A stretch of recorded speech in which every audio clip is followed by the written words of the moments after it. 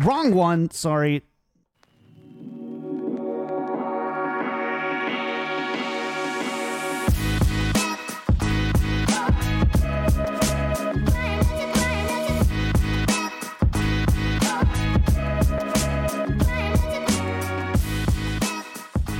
Hey everybody, welcome to episode 66 of Tactical Crouch. We're a competitive Overwatch podcast bringing you probably the best string of shows I think we've probably ever had. Amazing coaches and guests, and it just gets better. We keep adding on. You can only put so many cherries on top of a cake before it becomes a cherry tree. Yeah, cherry tree. Is that how that works? Yeah, I think that's that's the medical term. Yeah. All right. Well, without further ado, of course, I'm joined by Volamel and Yiska. Got head coach for the LA Valiant. Sorry. Whoa, don't say that. Still team. I know, right? So let's not So talk we don't about talk that. about them on this show. all of the they're dead to us basically now. We're all LA Valiant fans on this show. I don't know if you know that, but we are three of the hardcorest LA Valiant fans you will ever find. We don't say this on every show. But head coach for the LA Valiant, Packing. Hey man, welcome to the show. Thanks for coming on. Thank you. How are your Dolphins doing this year, by the way? All right, let's not talk about that. All right, we can move on to the next subject, and Hey. we're good. So I'm a Vikings fan. I only get to talk about 2 years out well. of the decade, and then constantly just get disappointed. So yeah. Well, you're lucky Dalvin Cook didn't get seriously injured last week. So I'm not ready. You know. I'm still not ready to talk about it. I'm still feeling it. We really do have an awesome show this week. We've got a ton to talk about. We have a ton of questions for Packing. Thank you to everybody who submitted their questions and ideas for topics that they wanted us to send to Packing. Almost all of them were good questions. Had a couple of stupid ones, but for the most part, you guys were really good. So good job on that part. Before we get started, though, all the normal stuff. Just search for Tactical Crouch on the internet. You can follow us everywhere. Twitter, YouTube, Spotify, Google Podcast, iTunes. If you're searching for Tactical Crouch, we're there. And follow, subscribe, whatever. Let's go ahead, talk with Packing. And this couldn't be done without our patron producers, Battle Crab, Made, Pin, Lolshin, and Charlie L. Thanks to our patron producers. You guys are the best. If you want to support the show, patreon.com/tacticalcrouch. And now it's time to talk to Packing. All right, Packing. We're coming out swinging here. Yiska wrote these notes. And so how Yiska writes notes is he just puts the hard questions right away. I like it. Did I? Shouldn't be any other way. I like this first one. I'll read it Yiska verbatim. Yiska Batum. I like that. The Valiant didn't quite make it to play-ins in 2019. We want to talk about your 2019 seasons first. Sure. Yeah. Do you have any regrets about that 2019 season, where you finished up, the progress that you made overall? Yeah. I think regrets, no. Disappointment, yes. Obviously, after stage one, when I took over, from going 0-7 to where we were, it was night and day as a team, and we saw a lot of the improvement we wanted. We did a lot of the things the right way. We rebuilt the culture. There were so many great things that came out of what we were doing. Now, at the end of the day, my goal is to win, right? Like I want to win the whole thing, and I actually legitimately thought we had a good chance. We made the playoffs to make a run, through the playoff bracket as well, because we were so hot going from stage 3 and into stage 4, and unfortunately those last 2 games, they didn't go our way, and we put all the effort into focusing on gladiators, and for a map, for a map and a half, it looked like it was going to be a blowout, and then we just kind of fell apart. So. Yeah, regrets, no, though. Disappointment, yeah. So, we're going to fix it this year, and we're going to go from there. So, All right, yes, guy. I asked it verbatim, so you can't be mad at me for sugarcoating it. Follow-ups get to happen now. Okay, so how do you think you would have done if you got in? Because the meta, of course, significantly changed. Heroes being introduced and whatnot. Do you think that would have been a meta that you guys would have rolled the dice correctly on? Yeah. Well, I think we would have had at least two really good mechanical players in their roles. I mean, I think Agilities is one of the best Doomfist players. He's great mechanically at the hero, and then we could see from World Cup like how great Indy is at Sigma and how talented he is on that role. So I think we would have been able to figure out what we were doing really quickly, and I think we would have had a good chance at being successful in that meta. But it's one of those things that's neither here nor there. We'll never know. And unfortunately, and that's just how it is, right? So I just got to keep moving forward. Absolutely. Yeah. I think that's fair. Go ahead, Joe. No, I was just gonna kind of jump in and drop a little love, because this is the team, the 2019 Valiant. They were the first team to topple the Titans, and I wanted to I'm sure Packing's talked about this a number of times, but this is a big deal. I feel like it would be remiss not to talk about how that was for you. What was that like behind the scenes? What was that like in the dugout? Celebrating this very historic win. What was that like for you? Unfortunately, I was in my box in the dugout, so sure. I wasn't physically present. But going into there, we at the start of the stage, we really had a lot of good stuff going on, and we knew what we were doing. We're seeing the progress that we wanted to. And I was talking to my coaches a couple days before, and I was just like, "We're gonna win this game." There's no doubt in my mind, because that's right when at the time when we decided, we're like, okay, well, we're playing Vancouver, we're playing a couple other really good teams. We don't want to we're not going to be meta slaves. We're not going to say, hey, listen, we're just going to play goats, because we're going to lose if we do that. So we changed up our roster. We put Shax in. We started playing Sombra goats instead. And watching their film, it was like, okay, we should win this, and we should be able to do it, really well. So, we knew Oasis didn't really favor us as a map against them, but every other map we were like, yeah, we should have a really good chance to win. So, I was pretty confident going into that match that we were going to win. And I think the players were too. They really adapted the mindset of we know what we're doing on this, and all we have to do is execute, rather than going in there and saying, hey, listen, this team hasn't lost a game. Right. They didn't approach it like that. And I mean, I think it was really exciting for everybody. It was exciting for the fans too. So, especially from where we started that year to kind of have that climax about 3/4 of the way through the season was really good. And it also, gave them that motivation to really go, hey, listen, we know we need to do a couple things during the season to make the playoffs, and we have a really low percentage chance to do it. But if we can do this, then we should be able to do whatever we want, right? So, it worked out, and it was a great time, great experience for the players, and I think it's a moment that a lot of people aren't going to forget, in their entire life. So that was pretty crazy. I certainly won't forget how I predicted exactly that to happen. And hey, so to be fair, he did. Joe picked where the Valiant would finish up at the end of the season, and he was far closer than either of us, Yiska. So, well, that was some tea leaves astrological nonsense. That wasn't day to day. Yeah. Where was the prediction? That's what I want to know. Where was everybody's predictions? We had you up, I think, at top 5, top 7. I think Yiska and I, and then Joe puts you at 11.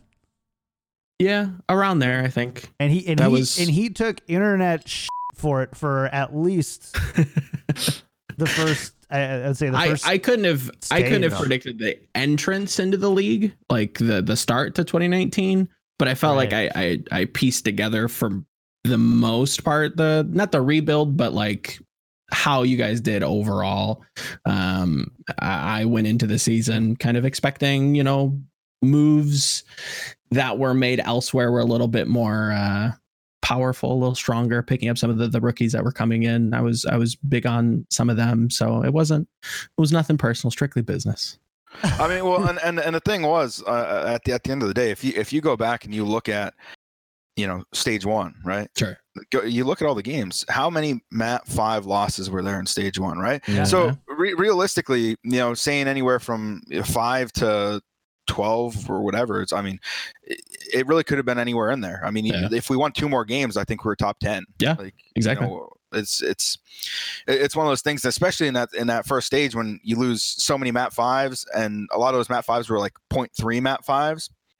I mean, yeah, sometimes when you get going and you get a little bit of that negative mojo going on, and it's like, hey, you lose 2 of those in a row, and it comes up to map 5 and people start sweating a little bit more, and it's like, oh man, it's map 5. Oh, well, it's 0.3. Oh, we've seen this before. Yeah. And the Valiant were 3. You guys were 3 and 6 on map 5s last year, and it was the second most map 5s of any Overwatch League team behind Chengdu. So. And I think I'm not 100% certain here, but I think 4 of those map 5s came in stage 1. There's a lot. I know there was quite a few in stage 1. That sounds for sure. Right, yeah, I would say 3 or 4 sounds right. Yeah. So, all right. Well, we ripped off that Band-Aid, huh? No Band-Aids. It's no Band-Aids. Fair enough. It's all in the past. You grow from it, you learn from it, and you move on. That's what you do. That's fair.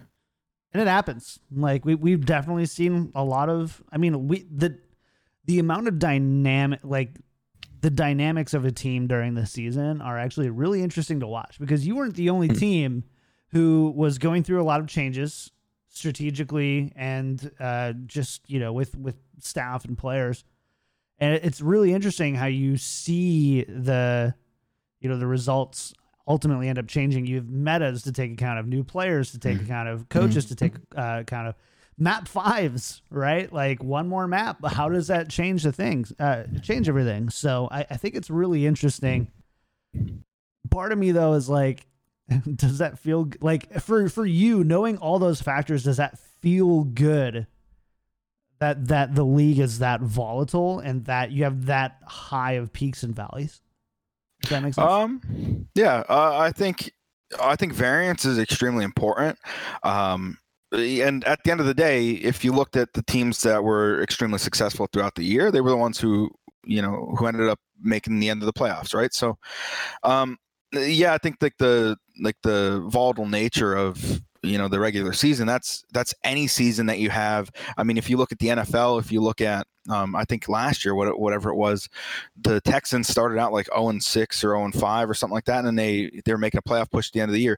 There's always going to be those storylines, and that's always going to happen within teams, regardless of if it's traditional sports or esports or whatever. So I think it's good, and I think it makes things exciting, right? If you looked at where kind of like our numbers were for like the people using our skins and all that kind of stuff at the beginning of the year, it wasn't good. Nobody wanted to, like, we were losers. That's what it was. There's no other way to put it, right? When you're 0-7, like, you're a loser. And that's what it is. Nobody wants to support that. Nobody, whatever. Well, as the season goes on and we start turning right in the ship and, going from there, you look at the end of the year when they're posting that stuff, and Valiant was in the top 3 because people wanted to support. They want to be out there. And the same thing with, Shanghai Dragons in season 1, sure. Right? So, you look at those kind of turnarounds, and I think it's extremely important. It's really good for the storylines. It's really good for, it's really good for people's careers. It was great for my career, what happened last year. And, you really get to prove your worth, and, your players get to prove their worth too, because once you get people like McGravy, that he came in last year, granted he did not play, but he provided a very, very important part of leadership on our team, because we needed someone who was, had the right mind of the culture. He knew exactly what I wanted. Even though he wasn't playing, he was still supporting the team in the dugout during the games. He would say, he'd ask me and say, "Hey, could I talk on a microphone really quick?" And he'd go in and freaking, be like, "Let's fucking go, guys! Like, you guys could do this, whatever." Like, and it was really, really important, because we had to build that up from the bottom. And then if you do it the right way and you start building that foundation in the right place, you see someone like him, and they do that, and they provide such a very good support role from the bench. And then this year, I was able to go, okay, well, great. Like, I'm actually able to give you the opportunity to play. And, stuff like that. I mean, those kind of storylines and things like that. It's what this is all about. And it's really great. So I'm super excited for it. And I think it is really important. I think that's a good segue to get to, I guess, the biggest news recently for your team. And when we're talking about leadership in your team, certainly one name has to be mentioned. Oldest guy. Also, honestly, probably the face of the brand for a bit with his custom news. Oh, definitely. What do you think? You personally, because we've seen, for instance, Mike Schwartz on Twitter saying what he feels he's losing in Custis' retirement. What do you think? What do you need to fill in your team next year? Now that Custis goes? Yeah, a lot. He leaves really big shoes to fill. And I guess it all starts with how things went in stage one and when he wasn't playing and everything like that, and the leadership he still provided and the positive attitude and how he was doing things and how he went about the full gambit of it from stage one not playing to stage two. I told him, hey, listen, no, like, we're gonna put you back in. This is what we're doing. I'm gonna work with you. And we did that. And I mean, he's not only a leader inside the team but also outside the team, right? He always is doing the right thing. He's never trash talking people on social media or doing the wrong thing. The values that the organization has, the values that I have of, being professional, being courteous, doing all the right stuff at the right time, and doing all the right stuff at the wrong times too, when things are going bad. Sure. He had that, and that's something that not a lot of people have. When you talk about leadership skills and having, kind of like a grit, right, and a determination and a quality of leadership that people want to follow, he's one of the guys who has it, and not a lot of people have that. So I think, it's really sad to see him go, but that's probably the biggest gap that we're going to be missing is that, and that's one of the things that I hope we could work with McGravy to transition into, because I see a lot of those same qualities in him that that Scott had, and he's a great leader. People want to follow him. He's very self-critical and can accept feedback from himself or from staff and things like that. And outside the game, he's a great locker room culture guy. So that's kind of what my plan is for it, and I hope it works out. But yeah, Scott, I mean, it's hard to say how much Scott does or how much Scott did and how great of a person he was and how great of a friend we became through all of the trials and tribulations that he was going through, and that and that I was going through as a new head coach in stage two. We worked a lot together. We did like weekly leadership meetings with me, him, and Fact Fiction, that we would sit down and we would talk about, hey, listen, this is what the coaching staff's vision is for the team.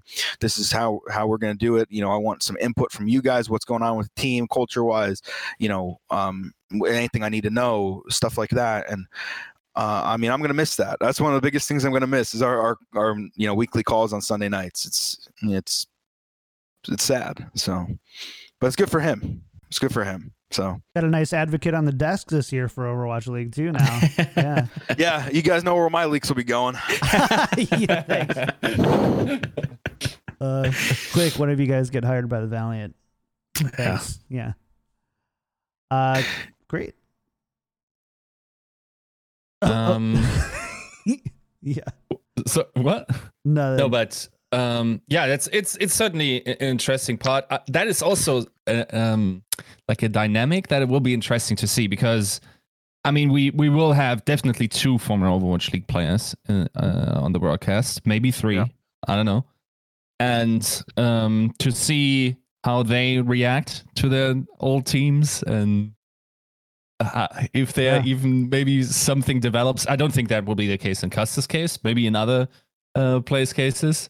Certainly interesting, like how much, especially like if you're a desk talent, there's a certain level of objectivity that is required of you, right? So yeah, and I think a lot of those guys that are doing it, I think they're a little bit older, a little bit more mature, and they also understand that too. So, I personally, I don't think that's going to be a problem. I know that's not going to be a problem for Scott, but I hope he gives us a little bit of the, a little bit of nice treatment, a little shoulder nudges here and there, and at least I hope he's rooting for us. I'm sure he will be, but like I said, I'm going to miss him, and it'll be nice to be able to see him out there too. So.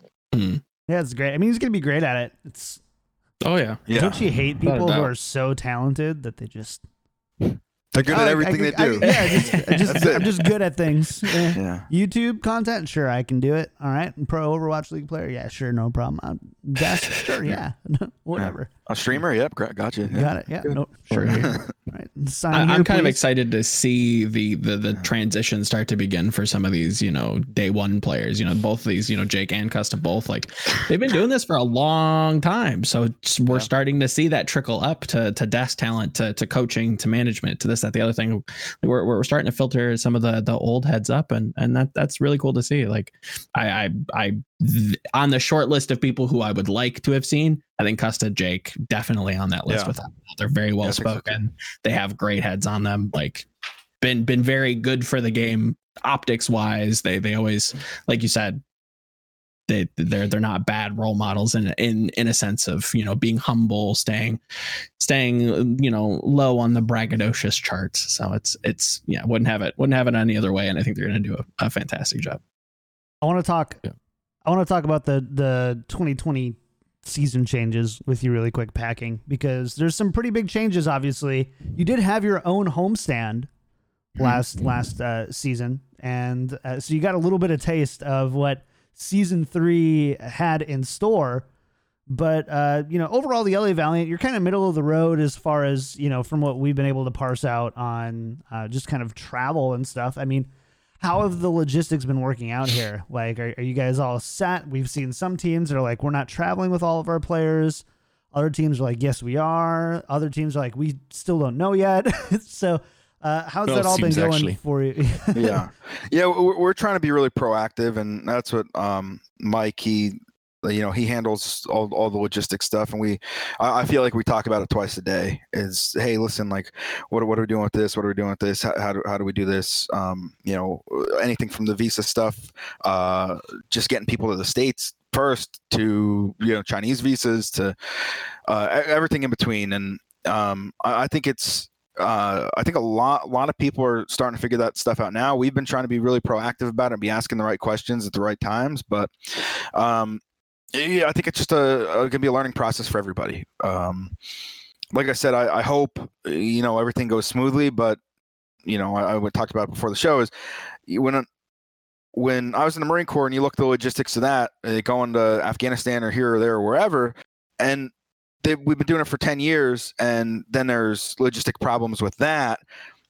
You're silly to think everything's going to go smooth and you're not going to have logistic problems wherever you go. So I think one of the things we really adapted is just, the mentality of trying to be great at everything we're doing. So even if that's planning logistics and, making sure the players are going to be taken care of with what they need, or if it's, practice or anything like that. So, having that mentality, I think, is going to be really good for us, and then making sure we're flexible and we understand that, it's not going to go the way we think they're going to go, or the way it's supposed to go. So, in terms of actual logistics, everything's just kind of in the process right now, especially with like the China trip so early in the season. But yeah, we're just trying to be flexible and trying to make sure we're doing things the right way. So, taking care of the players. What do you think the biggest challenges are going to be? I think not just for the Valiant, but just kind of any team. You're going to be you start off in Dallas, then you kind of go on this stint in China, and you come back to the United States from there. Like, are you worried about practice quality? Is just travel overall, you think, going to be one of the most challenging factors? Yeah, I think there's multiple different facets of what you need to look at, right? Obviously, like the logistics stuff, like tons of stuff could go wrong with that. Just initially with anything from player gear being gone and not arriving at the place, to delayed flights or just long flight times and things like that. So there's that aspect. So you have that, then you have like the physiological factors of the travel on people's bodies, and the psychological factors on people with. You could have the best team in the world, but if they don't travel well, then it's going to be a really difficult season for you. How well do players deal with jet lag? How well do players deal with eating uncomfortable foods that they're not familiar with? All these different kinds of things. And we were able to experience that a little bit last year, going to Dallas and then having our own. And then I was actually able to go to the Atlanta one because I was living in Georgia at the same time. So I was able to experience that one too.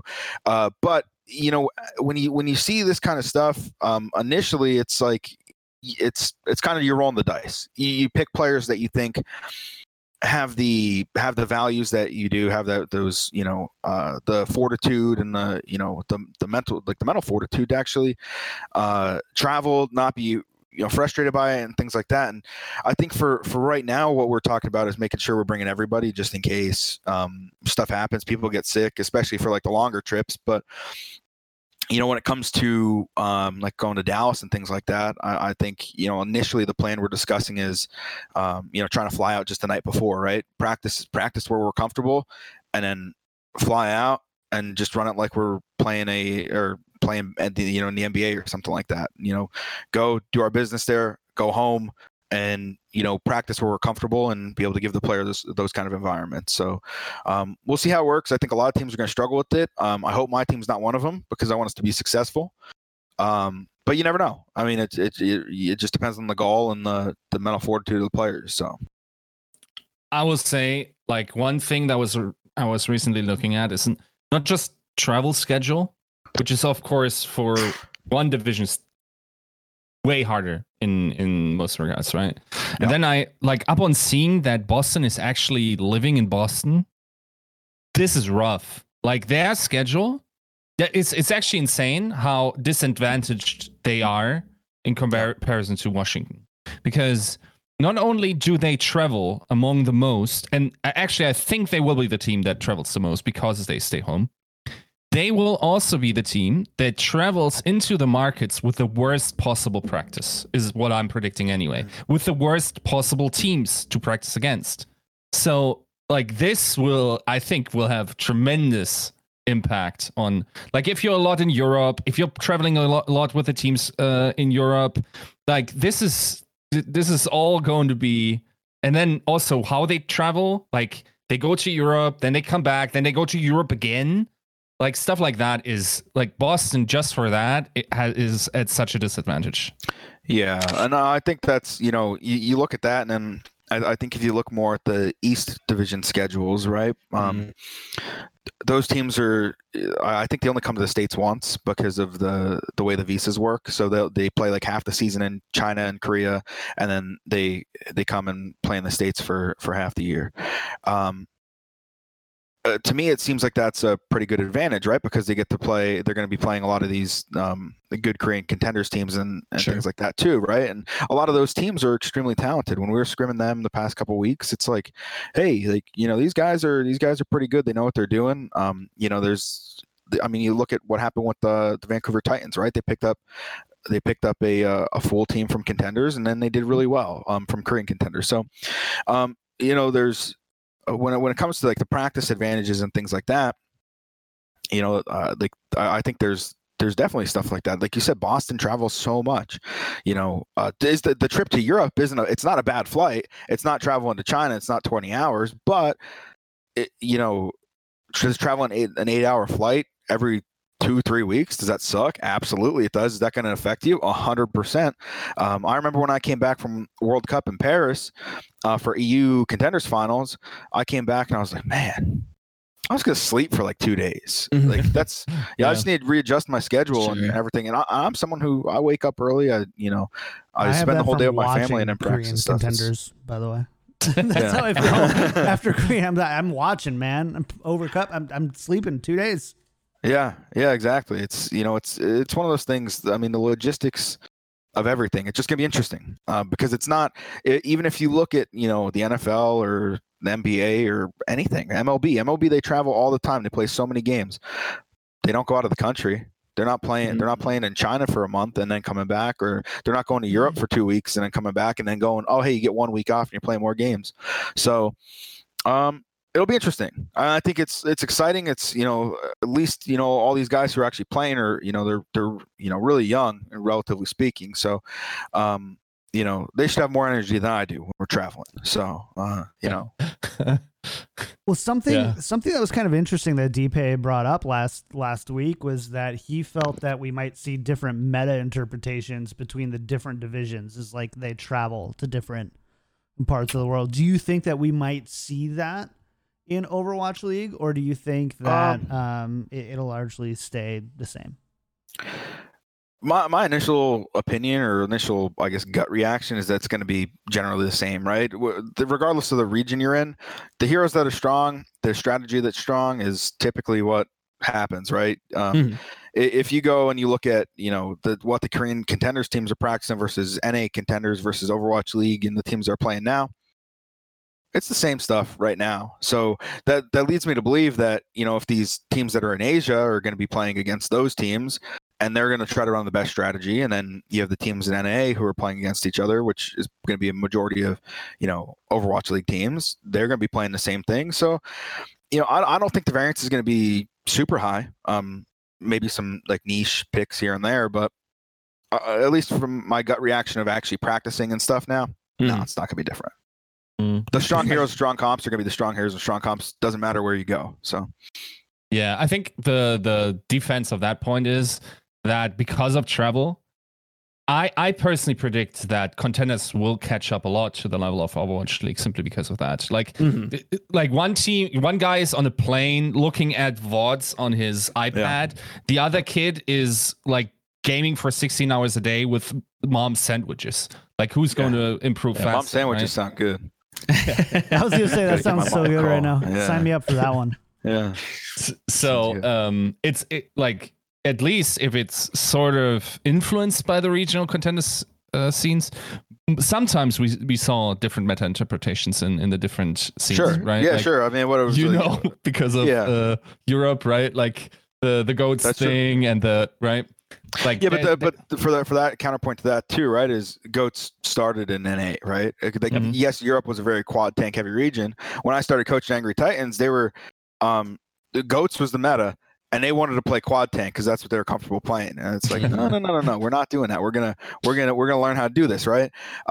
So I think eventually comes a point that everybody catches up, and that's right. And like I think the point of the travel and all that stuff is it's good, but when like if you do things the right way, at least from my perspective of you're not going to go to Dallas 3 days or 4 days before the event unless you have to, and you're going to stay at your home place, you're going to practice, you're going to be able to practice as much as possible, and then the night before, 2 days before, if you have media or content or whatever, you're going to go out there and then use their facilities for those days. And when you talk about the sheer time loss, I mean, you're only going to lose a lot of these places you're traveling to. You're not going to lose a lot of time, especially for us traveling like West Coast, stuff like that, 1.5 2 hour flights, something like that. Like, we still have room in the day to practice, right? So, and even if it's when it actually comes to playing the game, in my opinion, playing the game's not the most important thing to do, especially once the season's going. The more important stuff is doing those reviews, doing the player one-on-ones, helping them learn, helping them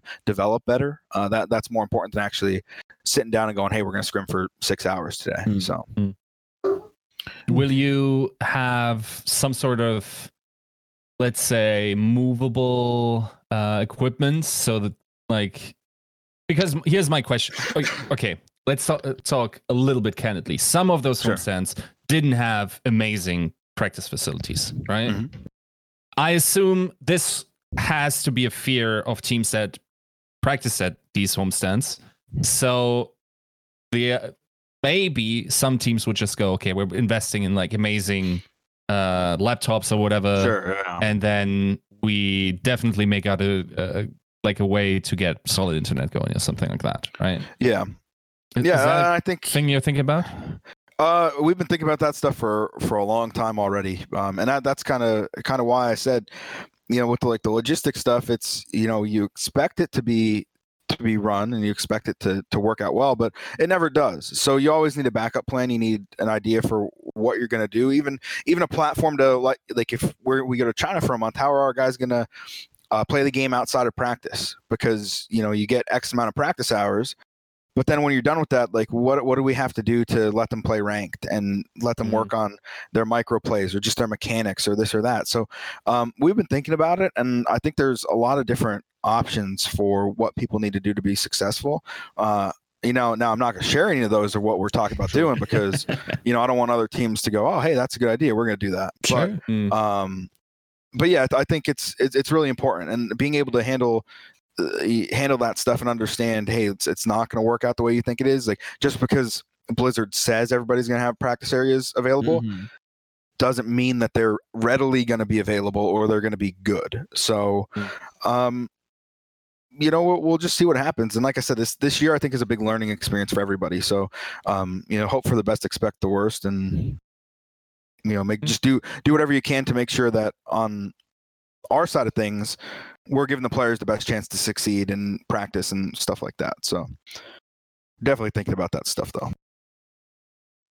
Kind of going back to the travel question and how the meta may or may not change. In a more general sense, are you kind of excited to maybe see some players you might not have been able to see in the open tryouts? Is this something that maybe the league as a whole is excited for? Are you excited to kind of trial against some of each region's best teams, maybe see some new players that, like you said, or like I said, you might not have been able to trial in your open process? Yeah, when it comes to that, like we have like a very very extensive process for how and where we're looking at players. So the past couple of years, I try to make it a habit of watching all the games from all the contenders regions. This year it was a little bit harder to do with what we were doing during the season, but I think it's great. It's great being able to play different teams for different regions because you get a different perspective, right? Sure. Because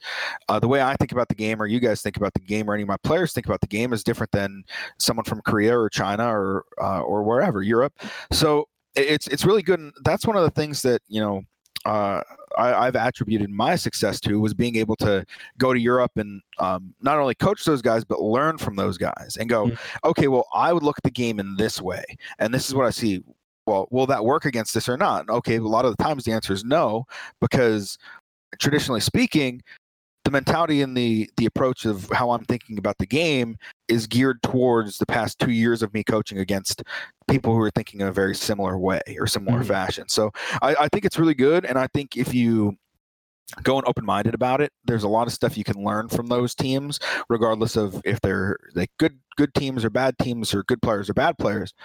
The way they think about the game is different, and the way we think about the game is different. So, having that kind of mindset is extremely important there. Scouting talent, I mean, you might find a gem and go, hey, this guy's insane. Chuck him down. Like, we'll take a look and get some VODs. But, the scouting process we have, it's, it was pretty invasive, and I'm pretty happy with how ours went. So, I think it's more so about the symbiotic relationship of being able to use those scrims to learn more, if it's myself as a coach or the players as as individuals as well. So yeah, like that's interesting, like, because we already beforehand had a talk about this. Like, you had an insane size of a trial, right? How many players did sign up? A lot. I don't remember the exact number off the top of my head, but it was a lot. I want to say it was close to 1,000, if not more. I don't know. It was a lot, though. It was a lot of players. And there were players where you had specifically your eye on. Did you land any of those players? And would you? I don't want to make you buff their ego more than than they maybe yet deserve, by saying like, okay, this is. But who were the players that came from the old open trials? Yeah, well, just from strictly the we did an open trial and then a closed trial after that. So basically, if you made it through the open trial, then you would you'd get to the closed trial. So we ended up having a Dreamer. He was one that came from there. A Slur came from there, and then I think they were the two that came from the and then Apply played in those as well. Okay. And then Apply was invited to the closed tryout, but he asked to play in the open tryout. And kind of when the open tryout was ending, we were like, oh, hey, this guy's really good. If he does really well in closed tryouts, then kind of same thing. But yeah, I mean, out of the people who really surprised me just from the open tryouts, I mean, Dreamer's got to be the one that I said I never heard of him before, never knew who he was. anything like that. And I started doing research after I watched him play one time. I'm like, hey, this guy looks like he's got some pretty good mechanics. Let me take a look. So, scheduled him some more and checked him out. And then I was like, okay, he's pretty good. Let's look at, a little bit of history and start, talking to some people and find out a little bit about him personally. And then his journey himself was crazy with how he was, he's Korean. He went to Thailand and he was playing in Australia and all this stuff. He was, he's really passionate and really wanted to be successful. And his story and, what I think he will be able to bring to the team, I mean, is really good. So, yeah, I mean, I think he's probably the one out of the open tryouts that I don't want to say it surprised me the most, but I've definitely never heard of his name before. No. But when it comes down to it, the most important thing, and I talked to my coaching staff about this, was when we go into the trial process, we need to throw out all the preconceptions we have about any players out the door, and we need to be as objective as possible, because if we want to be a good team, we cannot let any bias influence our decisions, regardless of if that's a past bias from, we think this player is really good or that player played for us before, or whatever the case may be. They have to do it, and they have to do it the right way, and they have to impress us, and it has to line up with the mentality and the ideology and the vision that I have. And we found a lot of those guys. I mean, McGravy is a perfect example. Like I said, last year he did all that stuff for us. He wasn't gifted the spot. I actually had a conversation with him at the end of the year saying, hey, we're not picking up your option. And then I messaged him a couple weeks later and said, if you want to come to the closed tryout, I'd be more than happy to have you at the closed tryout. Be it known, you're not going to be gifted a spot, and you got to play well. And I know you haven't scrimmed for the past year, but if you want to be successful, here's your notice, practice and go get it. And he came into the tryouts like a freaking bat out of hell. And everybody was like, oh, okay, well, all right. Well, everybody else has been playing Sigma for the past year or 6 months or whatever it was, 3, 4, or 5 months. And you haven't touched it once in a scrim. And, you're doing a good job, and yeah, there's learning points that you need to have, but you're doing an outstanding job for not knowing what you're doing.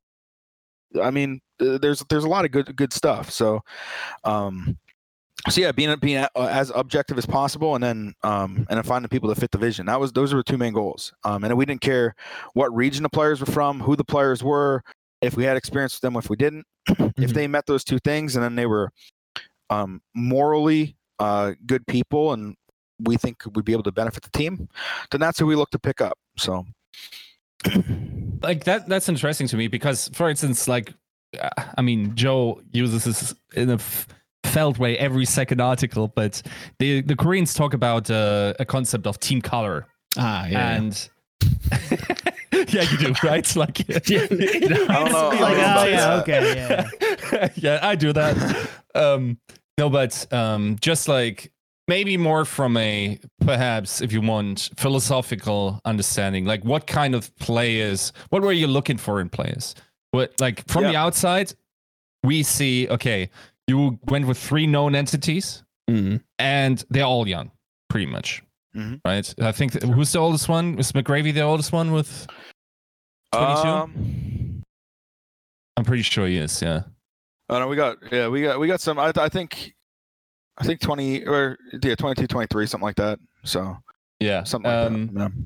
Yeah. Is like, what was your, what were the other vision, things? I guess the question. So like I said, we wanted to find people like, obviously they had to be mechanically good, right? That's a prerequisite. Okay.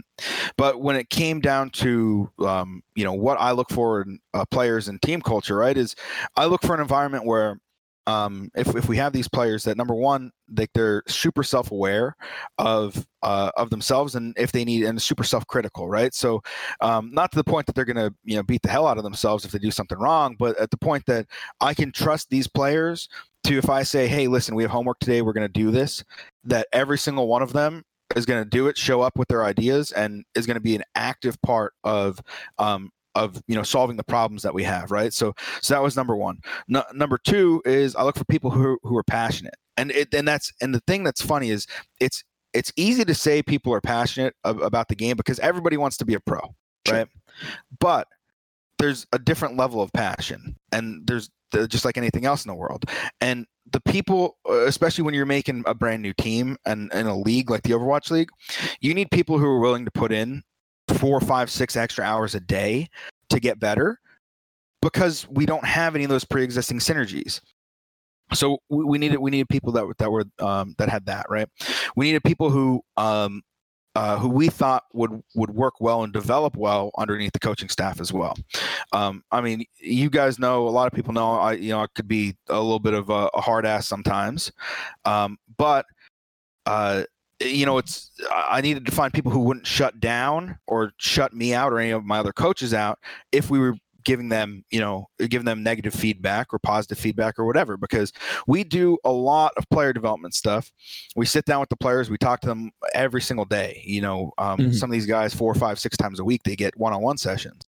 And sometimes they're, hey, listen, you're doing this better. We just need to do this, this, and this. Other times it's like, what are we doing here? This is like, we're regressing. We need to do this. This is bad. So, we needed to find people who also had a little bit of a thick skin, and then from there it was building, the culture of who we thought would work well together. There were so many players out there, so many good players too, but when it comes down to it, and you say, okay, at the end of the day, we really want to build a team around these 2 or 3 pieces. What do we need to support them, and what other mentalities? What are we looking for in the culture of who's going to be the leadership? Who's going to be our Custa? Who's sure. Who's going to take care of this in the communication system, or who's going to do this or this? Do we really need this role to talk because this guy's we think this guy's really good mechanically, but he has some other detriments to him, stuff like that. We had to go through every possible situation and sit down and go, okay, cool. This is the team we think will work the best together, and can grow and develop at an exponential rate, because that's what we need. And, I think we got a lot of good guys, and like I said, I'm super excited about who we got. There's some more that you guys don't know about, but that's fine, and it'll stay that way. True. But all right, no follow up. Yeah, but it's one of those things that we if we get, I'm a firm believer of, especially in this game, if we get the culture and the structure in the place it needs to be. Mm-hmm. And then I enable my coaches to enable the players to be successful, then we're always going to be successful. It doesn't matter what roster you have out there. That's what we can do. And that's what I did last year. And we were able to right the ship. And then this year, we'll do the same thing. And, we'll make sure the team's at the place it needs to be when day one for the season starts. And if it's not where we want it to be, well, the things I can guarantee are that we're going to work harder than any other team in the league, and that my players are going to hold themselves accountable for if they're not playing well or if they need to do something. They're going to work to get better, because every single one of them on the roster understands the level of accountability that I expect from them and I hold on myself, and that they should do the same. So, yeah, I hope that kind of answered what you were talking about, Yiska. So, absolutely, yeah. So I think that's a good point to just continue talking about the specific players, because some of those are very interesting, and especially I don't think many viewers that some of them are a little obscure for the general audience, but have definitely made a name for themselves, pre Overwatch League, and they're quite solid, I would say. Yeah. Interestingly, one of the coach favorites, sometimes you watch a game, or let's be honest, with so much RO on, there's a limited amount of drive. I also have been watching contender seasons, especially outside the playoffs, and there was one guy that slipped under my radar, but the interesting thing is then to hear the coach feedback around contenders, around Overwatch League teams. And the guy that stood out, and where people even said that, man, during a time of the season, he was the best flex support in NA, was Lastro. Yeah. And apparently absolute nutter, he's great. Alarm-esque, if you want, during that time, better than Alarm, according to these coaches. Mm-hmm. What was the trial process for him like, and what do you think? Is that one of your hidden hidden aces up your sleeve? I don't think he's a hidden ace. I think I think he's just outstanding. He's a great player, but tryout process for him was the same as everybody else. He went through the same thing. Like I said, nobody got any free breaks. Nobody didn't get to skip things because we thought they were good or we had an eye on them. And we said, hey, we're going to do this. We want you to do the closed tryout. Do you want to attend? He said, yeah, absolutely. Came in and like, hey, this kid's as good as we think he is. Like, we should try to get him soon because we don't want anybody else find this out. We don't want him getting trials other places. Yeah. And fortunately we were able to move quick on it and make it work. And credit to Mike on that. He does such a great job with taking care of the actual player signings for who we think are going to fit and getting them done quick and working with the lawyers and all that stuff. So it's great. But speaking on Lastro, I mean, people are going to be surprised. If people don't know who he is, they're going to find out really quick because he's great. I mean, he's every hero he plays at such a high level. He's so talented. He actually can communicate pretty well in an English communication system too, which is great. And he's really receptive to feedback, and he takes the feedback and implements it immediately. So, when we're looking for players that kind of hit every aspect, like every nail on the head, boom, boom, boom, right down the line, and we're like, yeah, this guy, he's talented, and he's definitely going to, I think at least, he's definitely going to be a good piece for us to utilize this year. So I'm super excited. I mean, does potential rookie of the year Lastro strike you as fancy? Does it kind of prick yours up, Pack? I mean, I think the world's his oyster, man. He could, if like he honestly, like I swear, he is absolutely outstanding. He reminds me in a lot of ways of Kriv. Even a little bit to the goofiness sometimes of in practice and things like that, and lightening the mood. He reminds me a lot of Kriv. And that's a good thing because Kriv was one of my favorite players I ever coached in my life. So, yeah, I think he's got a good start for himself. KSF and Lastro the next Romans. So that's going to happen. Pair him up. What was that? Ship them. Like Lastro and KSF the next Romans, like Garif and Agility. I don't know, man. Tune in to find out on the Valiant content at the Los Angeles Valiant YouTube. Get another news. So. Lastro news. Yeah, Lastro news network. Yeah. Now, as you said, like we can expect. I think we have the minimum at the moment, right? There were league regulations. At some point, you got to have 8 players. Those got to be locked up, so you got to start getting the visas and everything. But as you said, there's going to be more players. Can you at all disclose anything of the amount, where they are from? So we have our roster is now finalized. We have 9 players. So at least for now, that's what we want. That's the number we want. We think it fits well. We have the right amount of people that we could give the right amount of resources to. So we have 9 players. Like I said, can't really talk about sure. Who, but we did, yeah. I like that. So yeah. Like I'm already a little bit scared to ask because we had an interview in the last stretch of the season last year, and of course with your manager. And back then I asked you, Sure. Okay, so where do you think you will land? And okay, we're going this route. Okay, I got you. Once again, I ask you with what do you think? What's your season goal basically? Yeah. So my personal goal obviously is to win every game we play. And that never changes, no matter what. That's always going to be my goal, because if it wasn't, I shouldn't be doing this job. But that being said, realistically this year, I know, we're going to have some bumps and bruises along the way. We got a new team, a lot of new players. And I think the most important aspect to look at is just, the level of synergy that we have now, and that needs to be built up, because there's so many players from different walks of life that are playing here. There's no core roster that we're building around really, because we signed how many new players. So, when it comes to expectations, our expectations are to develop these players, so that way, we can be successful long term for the future. And that's what, when I was talking to Mike and talking to the upper management, that's really what our focus is on, is getting these players, developing them, and being successful long term. So this year, if we're not as successful as I would like us to be, that's okay.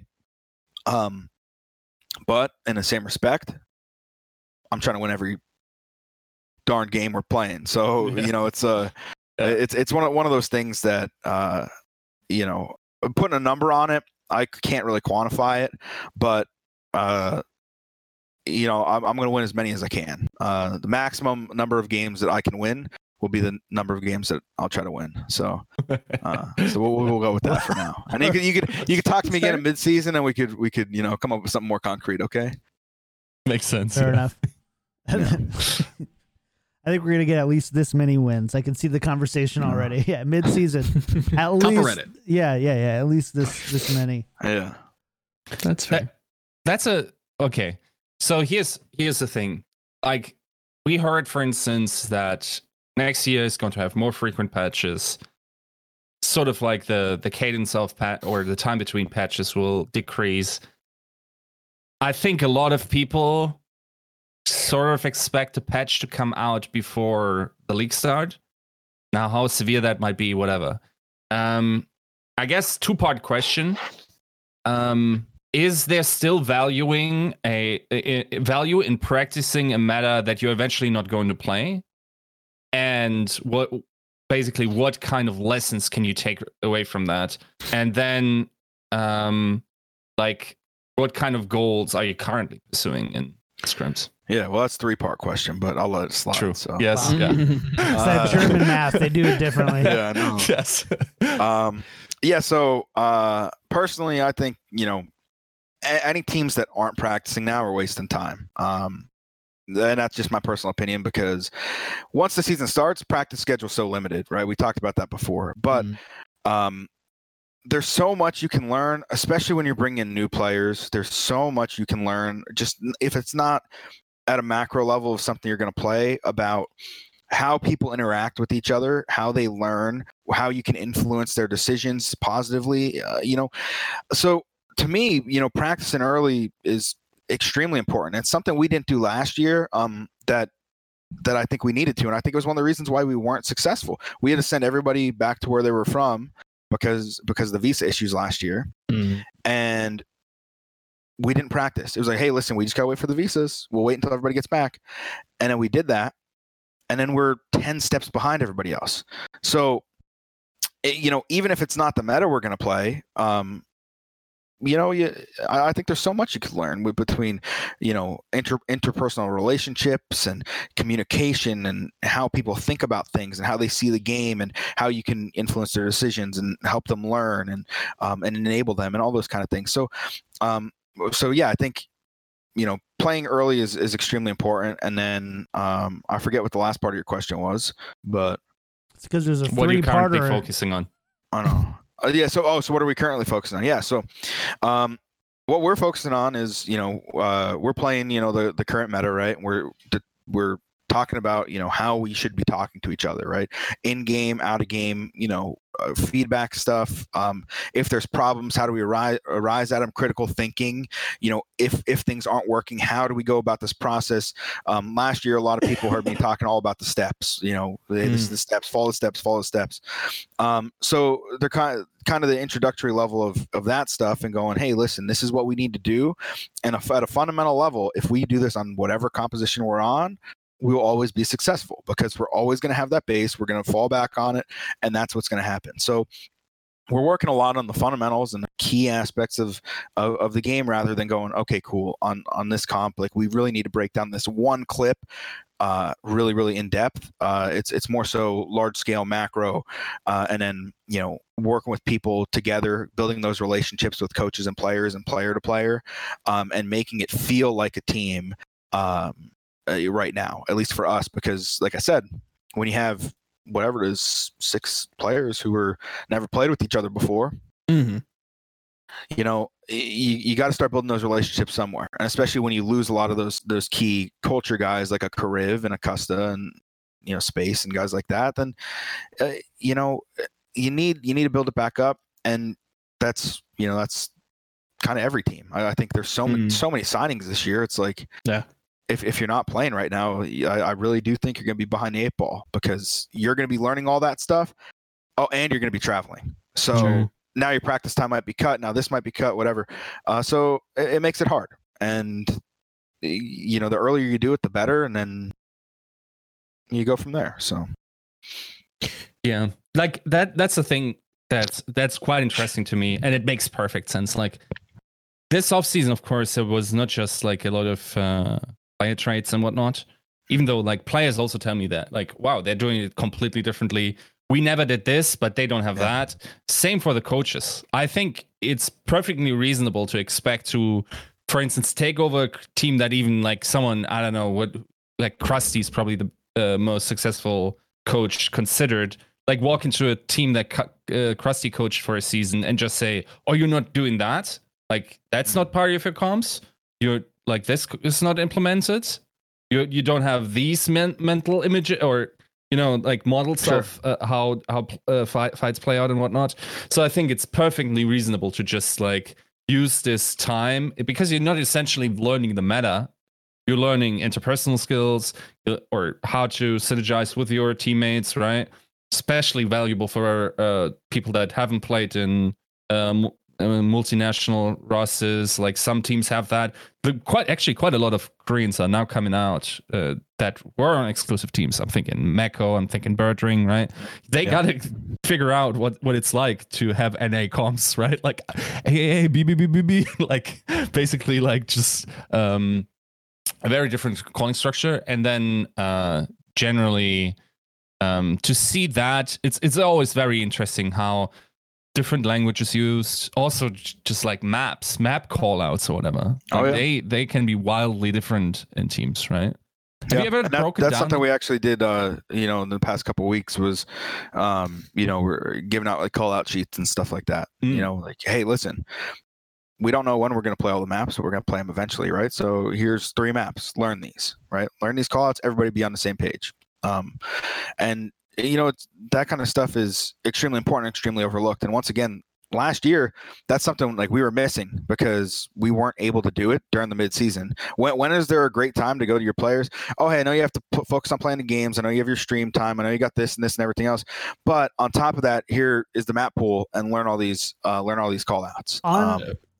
So on average, just total curiosity, like per map, how many call out? Can you tell us how detailed those call out spaces get? Like we 50 or like 10? Yeah. So we try to use broad categorization. So like we don't want there to be too much, right? It should be a general area of the map that they're looking at if you say something. So less is more in a sense. I've done it before in the past where it was very in detail with like, hey, this is this. But at the end of the day, as long as they're not just going, hey, this guy's on the right, this guy's on the left, whatever.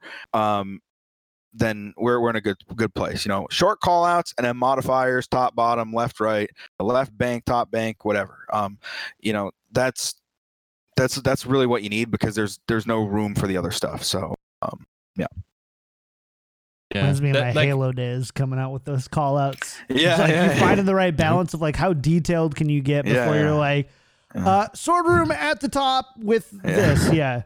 Get it. Yeah. Fair. Yeah. Because like all that stuff is just that general information calling that like we just want to cut down on, right? Everything we want is short, concise, to the point, and has purpose. No, I don't want to say no information calls, because you need information, but only important information calls and then command calls, right? Like, we're doing this, I want to, stuff like that. So really, really important.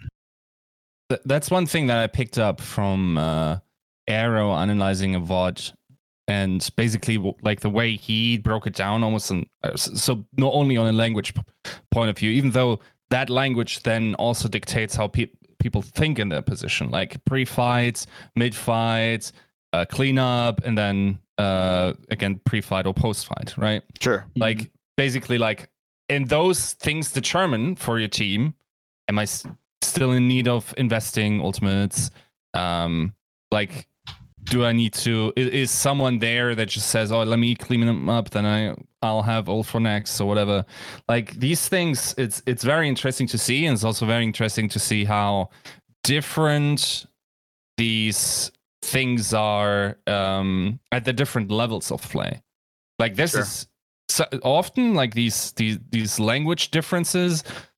That is actually a thing that I've seen that is lacking in some contenders teams, at least, where it's more really like it feels very pick-uppy in a sense. Of course, needs to be, because often these contenders teams are being shaken up every other week, where they get a player bought out, and then what are you going to do? Like you can't get that level of granularity then, right? Well, I think the thing is, you could. It's just more work, right? Like, because if you have, say, you have 6 players, not 5 of them are going to get picked up at the same time, right? So if one person's getting picked up, but then you have a proper onboarding process and you have the structure to put it in there, it's like, hey, listen, by the way, this is what we do. This is how we do it. You know, here's what you need to know, and here's how here's the way we're going to teach you how to speak and do all this stuff. Like, you're teaching one person, and the team is going to help in that process too, rather than be like, oh, hey, we lost one guy, got to draw it back up. You know, you'd be more plug and place, because once you get a structured and efficient system going, I mean, you could pull someone out, put someone back in, and go, okay, like this guy, like, well, a couple days, and that guy should know what to do, because everybody else is doing it, right? And they're all leading by example. And if you're one cog in the whole piece, then it's really easy when they're not doing it, or when they are doing it, to give them, you know, positive, you know, reinforcement, negative reinforcement, things like that. So yeah, there's like it's a while ago, but there's a paper that is basically like on the behavior of chimpanzees, and they're trying to find the best factor that determines this chimpanzee's character. Almost, is it aggressive, defensive? And the best predictor of actually any ape-like monkey is what are his 5 closest companions like. So if they're all aggressive, this 5th person or fifth monkey is also going to be aggressive. It's very easy to see, like we tell our children, like, don't surround yourself with bad influence. Bad people, exactly, right? And that's the same thing when, like we talked about before, you know, when it comes to roster building, right? If you're surrounding these people with, you know, morally good people who, you know, who fit the bill on the categories you're looking for, it's going to be a team. There's not going to be culture problems. Like, you're going to be successful, because that's, if you surround yourself with successful people, you're going to be a successful person, you know. And that's you look at anything from sports to business to everything else in life, just being a good person. The people that surround themselves with good people are the people who are good people. The people who surround themselves with bad people are people who bad stuff happens to, or you know, things like that. And you know, I think it's really important, really important. But you are bringing me back to my primatology days when I was going to Penn State. I've loved my primatology class, and I was doing a big thing on anthropology and stuff when I was there, and man, it's freaking great. Love that stuff. So you've recently gotten back to universities, right?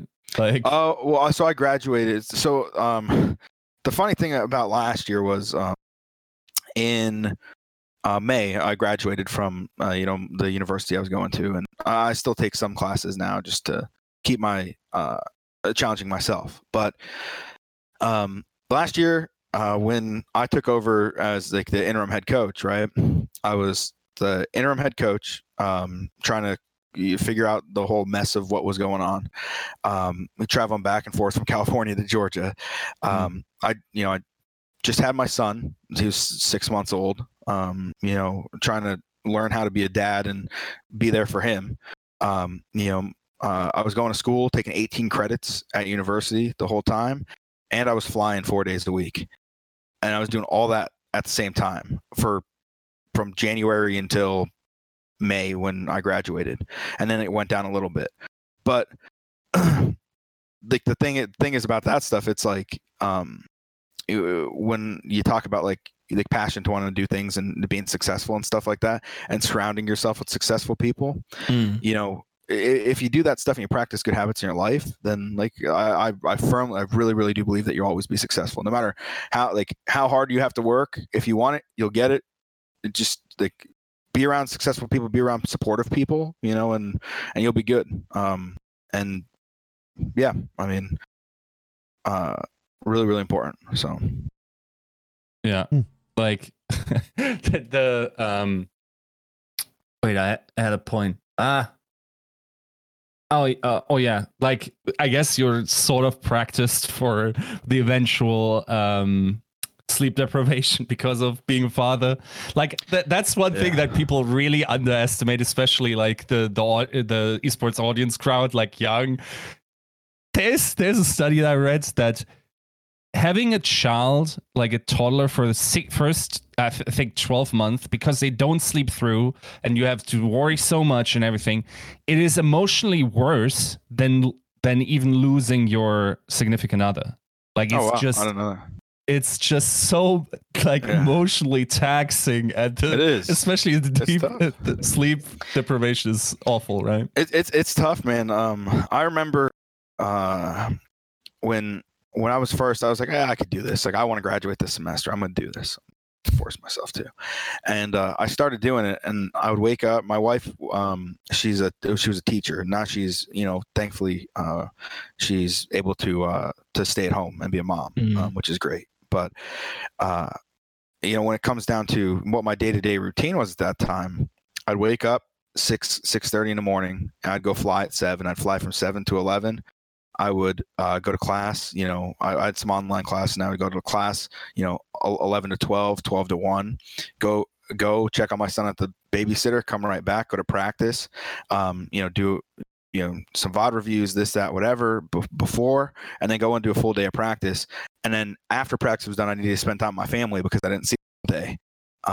And then spend time with them, go to bed, and do the same thing over the next day. It's like when you get done with practice, because I was on the East Coast, we get done with practice at, you know, typically like 11, but then we do a review. So scrims get done at 11, then we do a review, and then I have my coaches meeting, and then we build our review for the next day, and then this and that and everything else.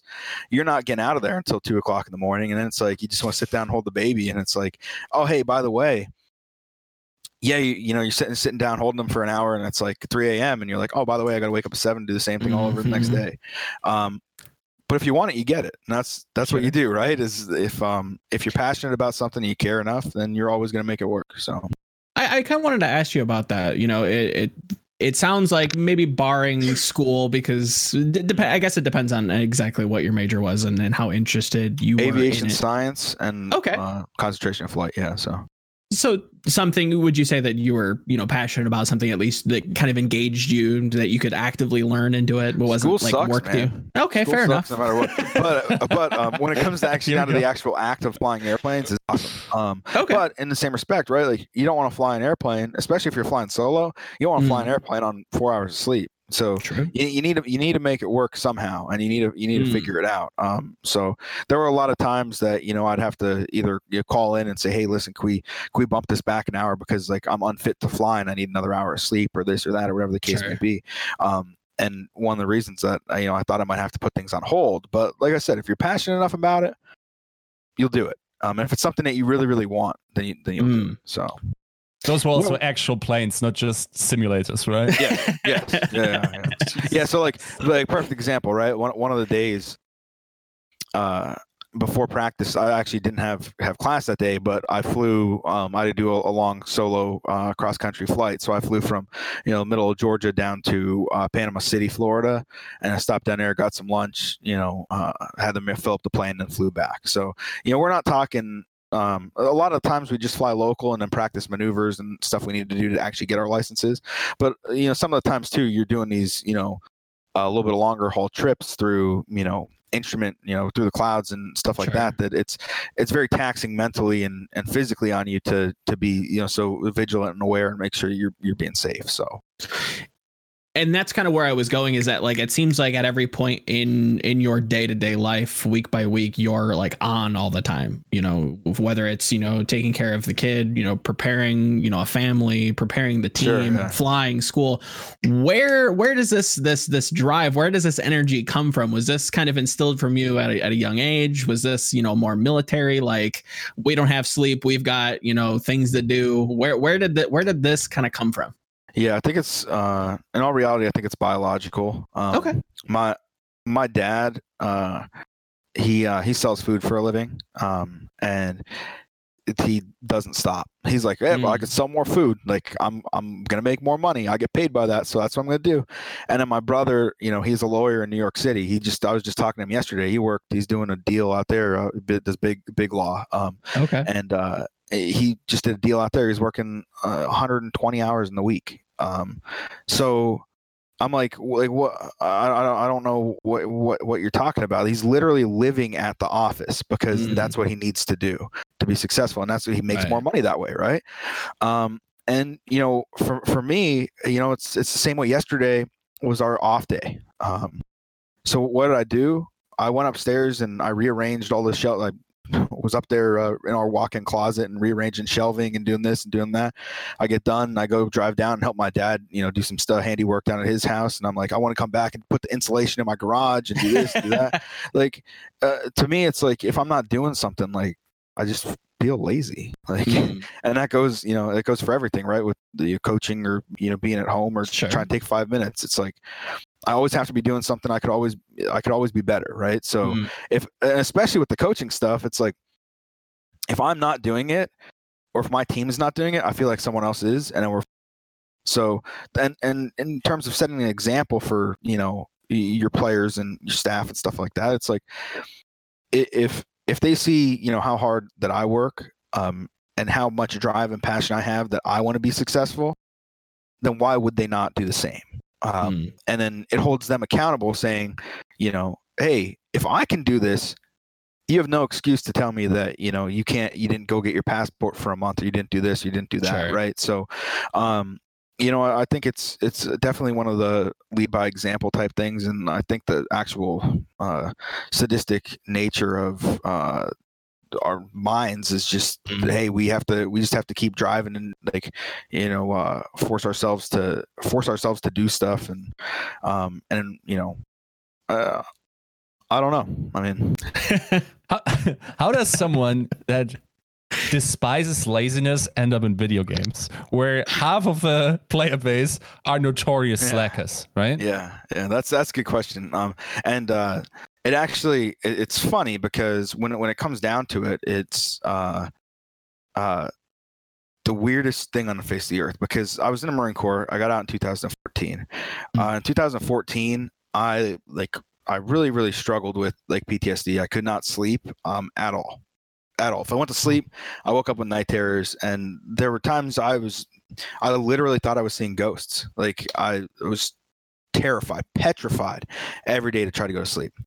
To the point that in our room, we had me and my wife, she was my girlfriend at the time. We had a 1-bedroom apartment, and there was a wall for the walk-in closet that had a mirror on it, and I literally had to hang a bed sheet over the mirror because I was like seeing shit in the mirror. So when I couldn't sleep, I had to find stuff to do with myself. And I started playing Hearthstone and Counter-Strike, and, you know, I was like, oh, hey, I'm not bad at Counter-Strike. I'll play this game. I started playing that. And then, you know, I guess it was about a year down the road, I'm like, I got into the beta for Overwatch, and I'm like, oh, let me test this out. I'm like, oh, hey, I'm not bad at this game. And I'm like, I'm gonna play this game. I'm gonna try to make some money doing it. And then I realized once the game actually came out, I'm like, yeah, I'm not that good. So, you know, I want to be involved. How do I do that? And I started, you know, looking at coaching and seeing if I would be able to help people. And I knew, at least from a leadership and structure standpoint, I could. And I was around in the game for a little bit, so it was that too. So then I started coaching teams, and, you know, I think I talked to you about this before. But the first team I coached, Arrow was one of my players. Tickety was one of my players. Like I had a bunch. I was surrounded by a bunch of good people who ended up being successful too, right? So, it really helped me out. And then I ended up just kind of going through the ranks with that and signed a contract with Hammers Esports. Freaking first contract, $100 a month. I was living in it. But what it did was it gave me an escape because I was going to use that time. I don't know what I would use that time for if I didn't find it. So, at the end of the day, when you find something like that and you end up, you replace it and it replaces something, negative in your life with positive energy, it's great. And, I said to my dad yesterday, I was just down there helping him. I said, it's a crazy world. I said, when I started all this and everything, it was a really good escape for me. And I just thought it was going to be something temporary, 4 years down the road or whatever it is, 5 years down the road, playing video games, doing that stuff. Like it's influenced my life so much that like now I don't deal with any of that stuff. I can sleep fine at night, all this other stuff.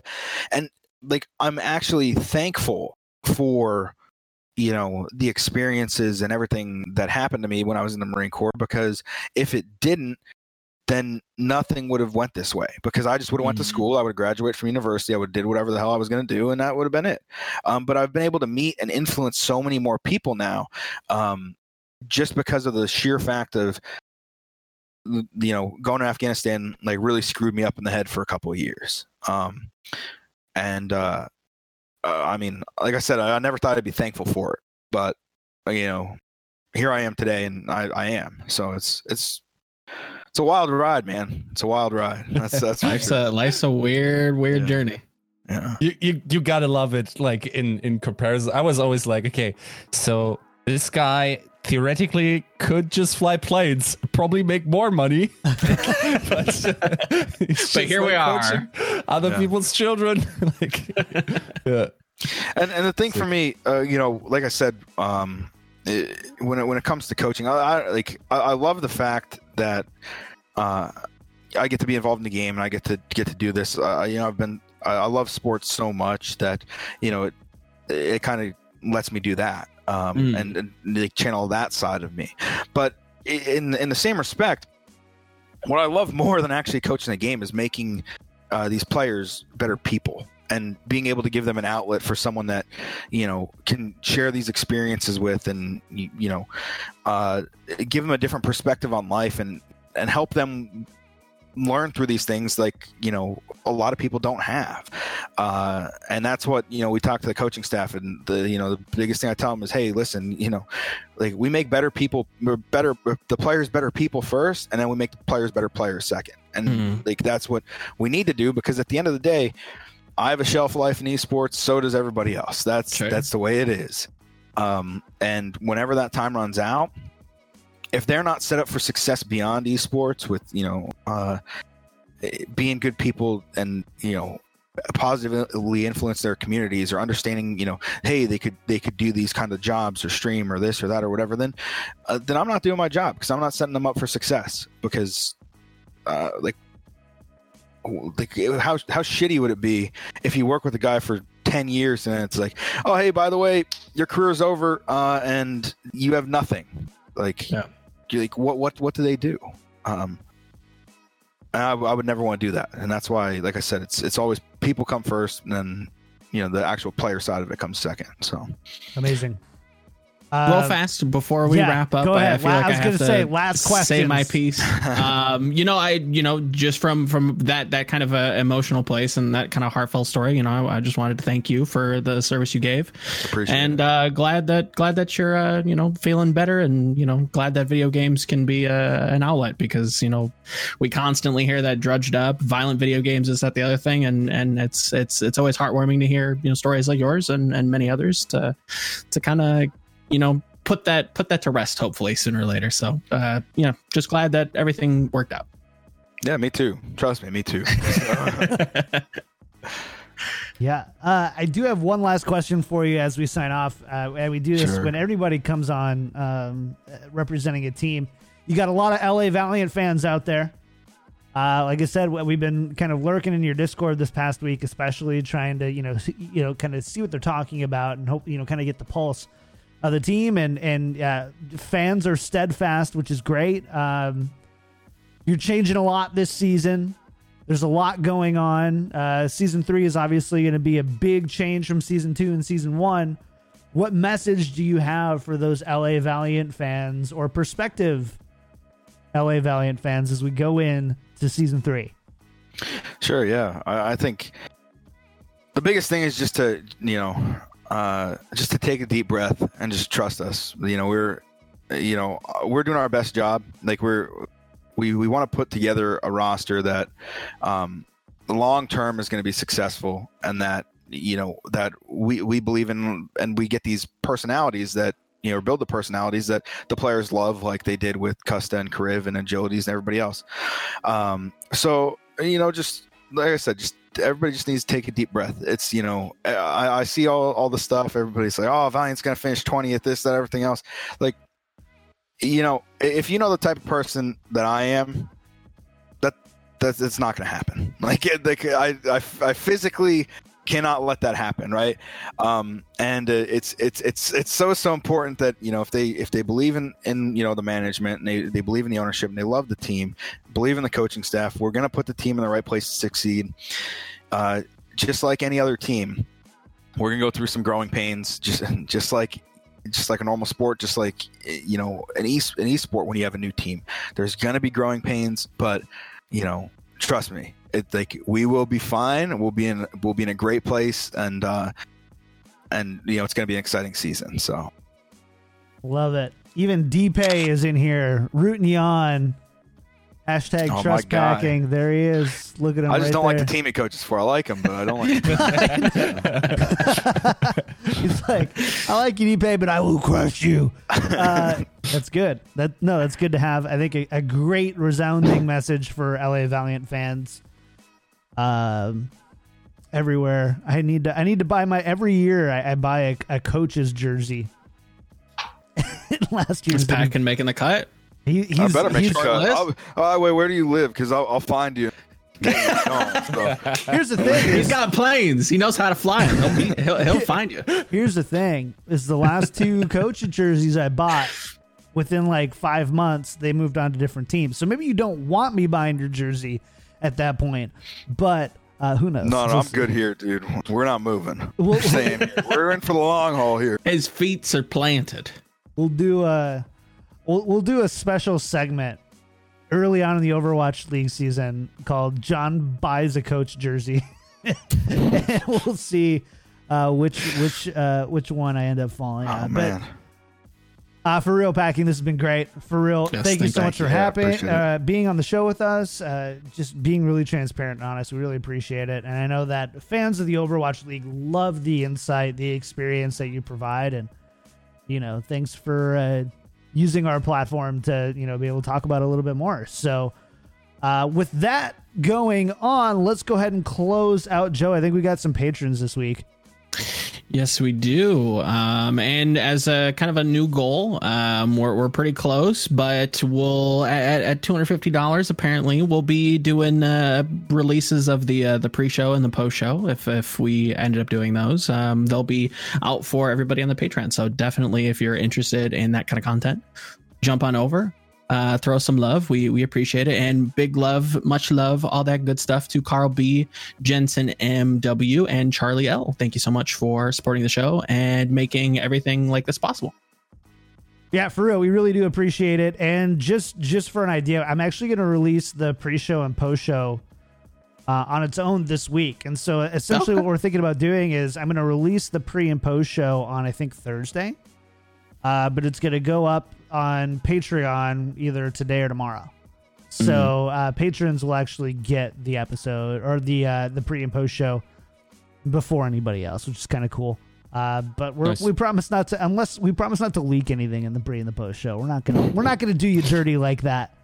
No, I don't think. Maybe we will. I don't know. Let's see. But yeah, so a little bit of extra content, probably an extra 20, 30 minutes each week of our conversations. Not always Overwatch League and competitive Overwatch related. Sometimes like what Yiska had for lunch related, but A lot of people ask Sure. for like I would love to, everything. a lot of people come and watch our VODs because they like our pre and post show. So let's make that available for you guys on more platforms. I think the extra time it'll take is worth it. So, all right. Beside that, cool. Let's just kind of do shout outs for the week, where people could find you. Packing, you're our guest. Go first. Like, last thing, put it all out there, whatever. Socials, hoorahs, whatever that is. Hoorah's Army, right? It's hoorah is the Marine Corps. Got it. Thank you. Yeah, you got it. I'm ignorant. Oh, that's all right.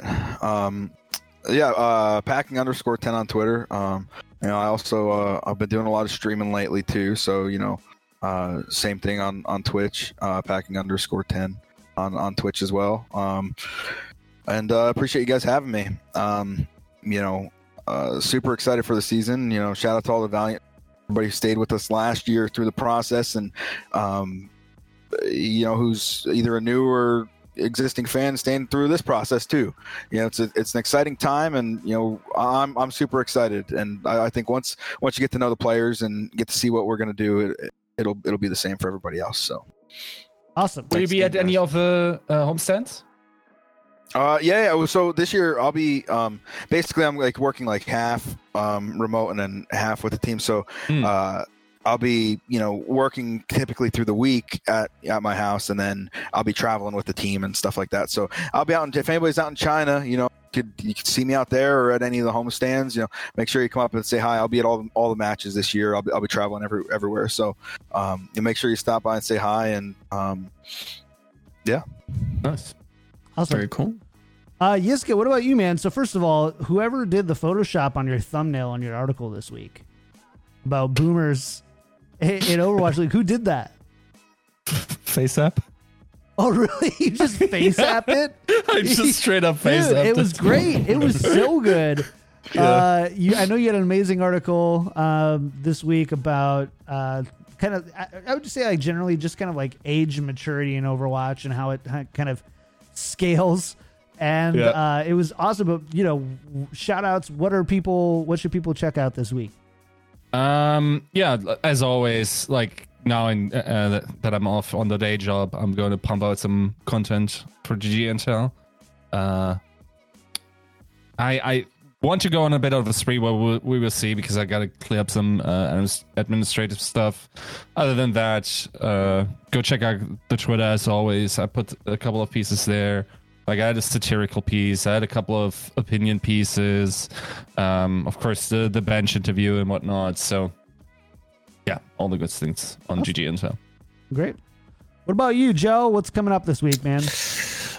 Today, about 4 hours ago, just posted a feature about Nevix and how he's basically the Iron Man of Overwatch, just out here surviving and thriving, and maybe what his future might be on the Defiant. Shout out to Skipjack for answering my email. That was really cool to get his comment on a former teammate. So that was really dope. This week also have this week's episode of Alternate Overwatch History. We're going to be talking about Runaway. Won't give too much more than that, but be on the lookout for that in the next couple of days. So yeah, that's kind of what's on the horizon. Awesome. As for me, you can find me everywhere at Kick Tripod, Twitch, Twitter, YouTube. That's kind of where the shows end up going anyway. Follow the show on Twitter at tactical_crouch, youtube.com/kicktripod, and of course, twitch.tv/kicktripod. Support the show, patreon.com/tacticalcrouch. I think we're going to try and do a game night this next week. I wanted to hammer down a time with you, and I totally forgot.